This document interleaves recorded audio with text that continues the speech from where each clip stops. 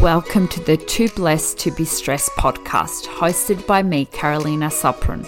I'm a holistic health and nutrition coach, a Pilates instructor with a background in science and a master's in medical radiations. I'm your stress buster chick, chatting all things stress, helping you, the modern woman, create more balance, calmness and health in life. I used to be just like you, running on adrenaline, stressed 24/7 and a professional perfectionist in all aspects of life. Over the last couple of months, I have wanted to create a platform for stressed, stuck and professional women just like you, empowering and nurturing you to live your most balanced life.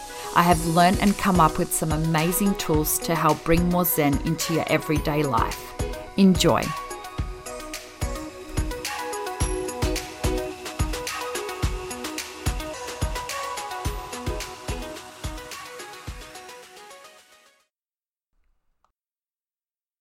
Hello, darlings, and welcome to episode 13 of the Too Blessed to Be Stressed podcast. Happy New Year 2020, the first episode for the year. I'm so excited. There's so much content coming your way in 2020, and I have loads of amazing plans for the podcast. But before we dive into the episode, I really just wanted to acknowledge the bushfires that are happening in Australia at the moment. It's been very distressing, mostly for the people that have lost so much, but also for everyone else that has been seeing these images of all the wildlife that's been lost and all the beautiful people that have lost their homes. So I wanted to use this episode really firstly to urge you to donate to one of the charities or one of the organizations that are helping the people that have been affected by the fires. I myself am a massive lover of animals, and I know a lot of you guys already know that, but Wildlife Rescue is an amazing organization. They're called Wires, so you can actually find them on Instagram and donate through their page. Given that we've lost so much of the Australian wildlife, I think it's a really important cause, and if you have a little bit of money to spare, please donate. But let's get into today's episode. Today we're talking about perfectionism, and as a recovering perfectionist, I feel like I know quite a lot about this topic. I think modern women out there are under continuous pressure to be perfect, to have everything sorted in their life, to have the perfect family, the perfect job, the perfect partner, perfect friends, and that white picket fence house. And fortunately, but also unfortunately, there is no perfect. And even when people look perfect on the outside, they might not necessarily be perfect on the inside. And imperfections are actually beautiful. And I have definitely learned to laugh at myself all the time. And I definitely encourage people to do that. I'm the first to admit when I've said something silly, or if I've done something silly. You need to laugh at yourself, in all honesty.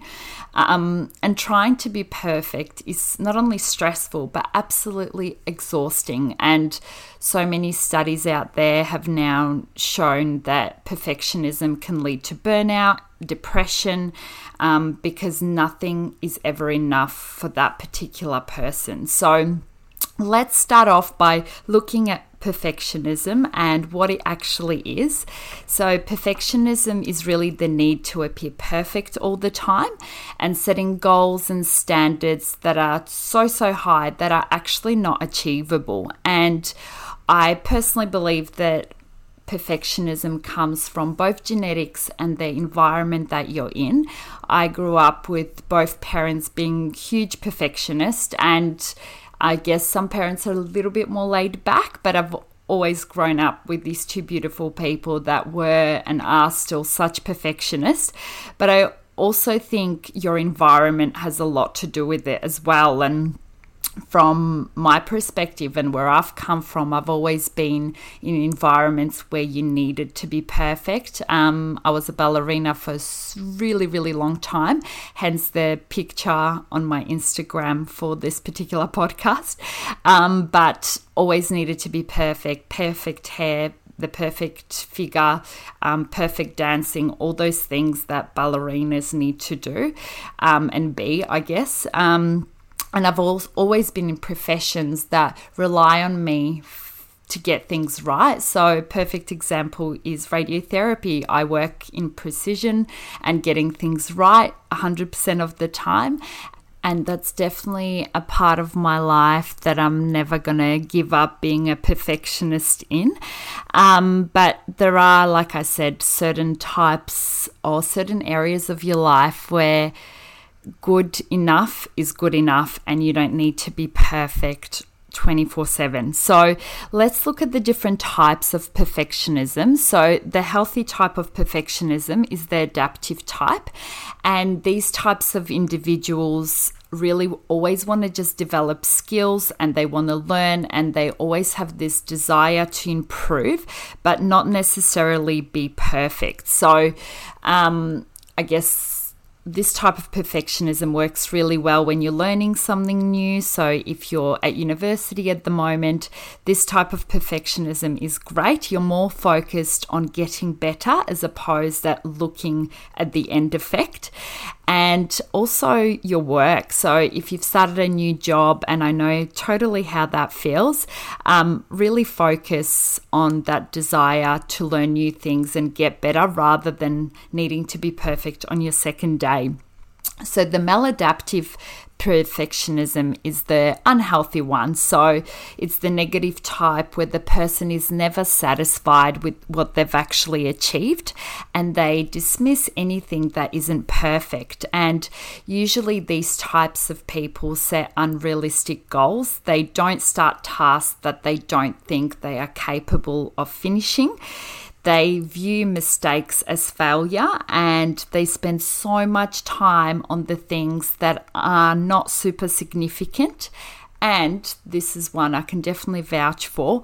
We redo everything time and time again till we get it perfect. And this is why some perfectionists are, I guess, portrayed by others as procrastinators, purely because we spend so much time on these little things that probably won't matter in the long run.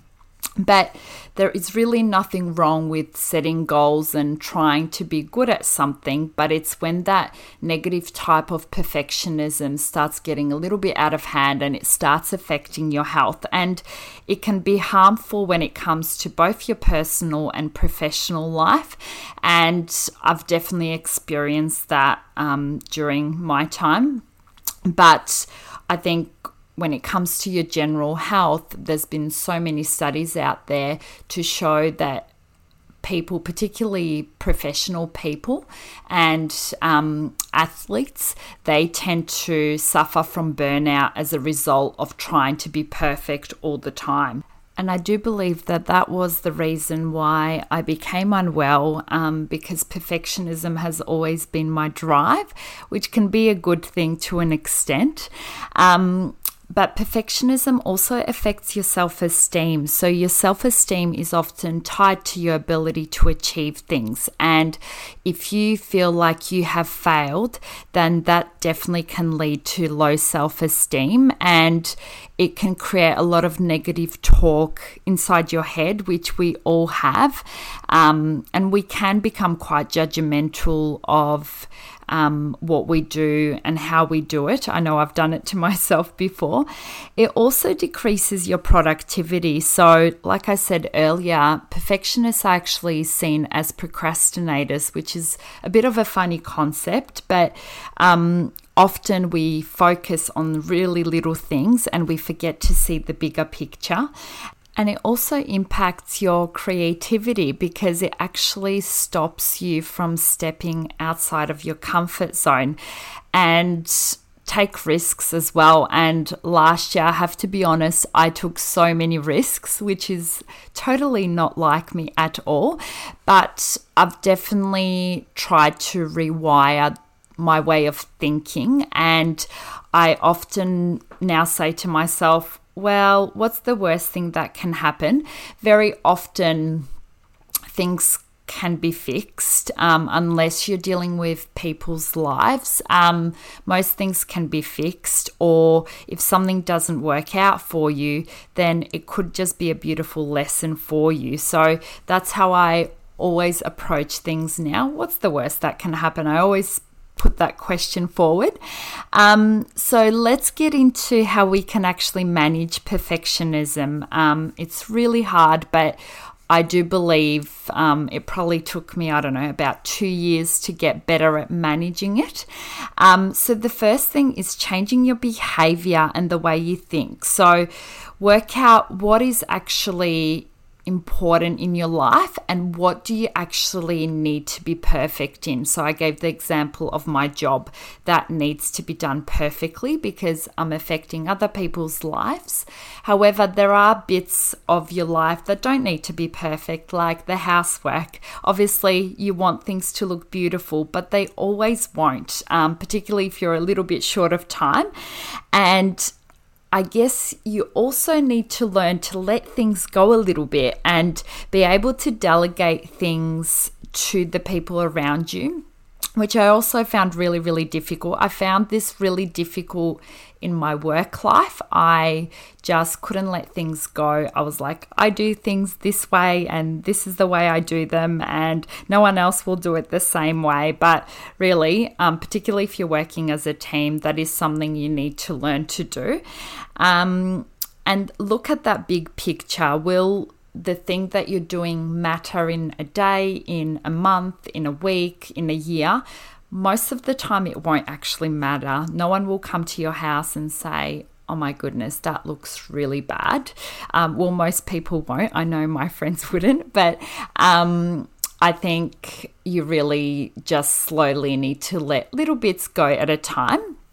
And some of the lovely mantras that I have in my journal, which I sort of read out to myself from time to time when I feel like my perfectionism isn't being very well managed, is nobody's perfect, because nobody is. I can do my best and mistakes are a part of life. Setting realistic goals, if you haven't had a chance yet, on episode 12, which was the last episode before the end of last year, I went all into goal setting. So as perfectionists, we usually set these huge tasks that aren't actually achievable, and that's the bit that causes the most stress. But if you actually break those little goals into what I like to call semi-goals, you will be able to have a better chance of actually achieving them. Listening to your emotions and seeing how things make you feel. We often run away from emotions and we run away from the way we feel. We think things will get better, but really sitting with your emotion and seeing how things impact you and what emotions you're feeling when you're trying to be perfect all the time, and actually getting comfortable sitting with those emotions. The next one is making mistakes and owning them. This is a huge one. I used to avoid making mistakes like it was like the worst thing in my life that I could ever do. And obviously with my job, that is totally valid. No one wants to make mistakes in their work. But in other parts of my life, mistakes have definitely led me to where I am today. And I actually embrace them now because it gives me an opportunity to learn something. It gives me an opportunity to learn something about myself. And it definitely brings an aspect of maturity to how you actually deal with that mistake and how you communicate that mistake, whether it's to someone or to yourself. So don't be afraid to make those mistakes. And readjusting the rules, I'm not sure what everyone thinks about this one, but most perfectionists definitely live a very rigid, structured life. And even though it's great to have those high standards, be organized, it's also really important to be flexible and enjoy life, be a little bit spontaneous, particularly in your personal life. I think as we get older, we just get so serious. We forget how to have fun. And I do believe that is a big issue in relationships these days. When you meet someone, usually you have fun with them, or you'd like to hope that you have lots of fun with them. And as life gets sort of busy, you forget to allocate that time to the other person. And I do believe that it is definitely one of the most vital things you can actually do with another person, whether it's your partner or your friend. Just purely have fun.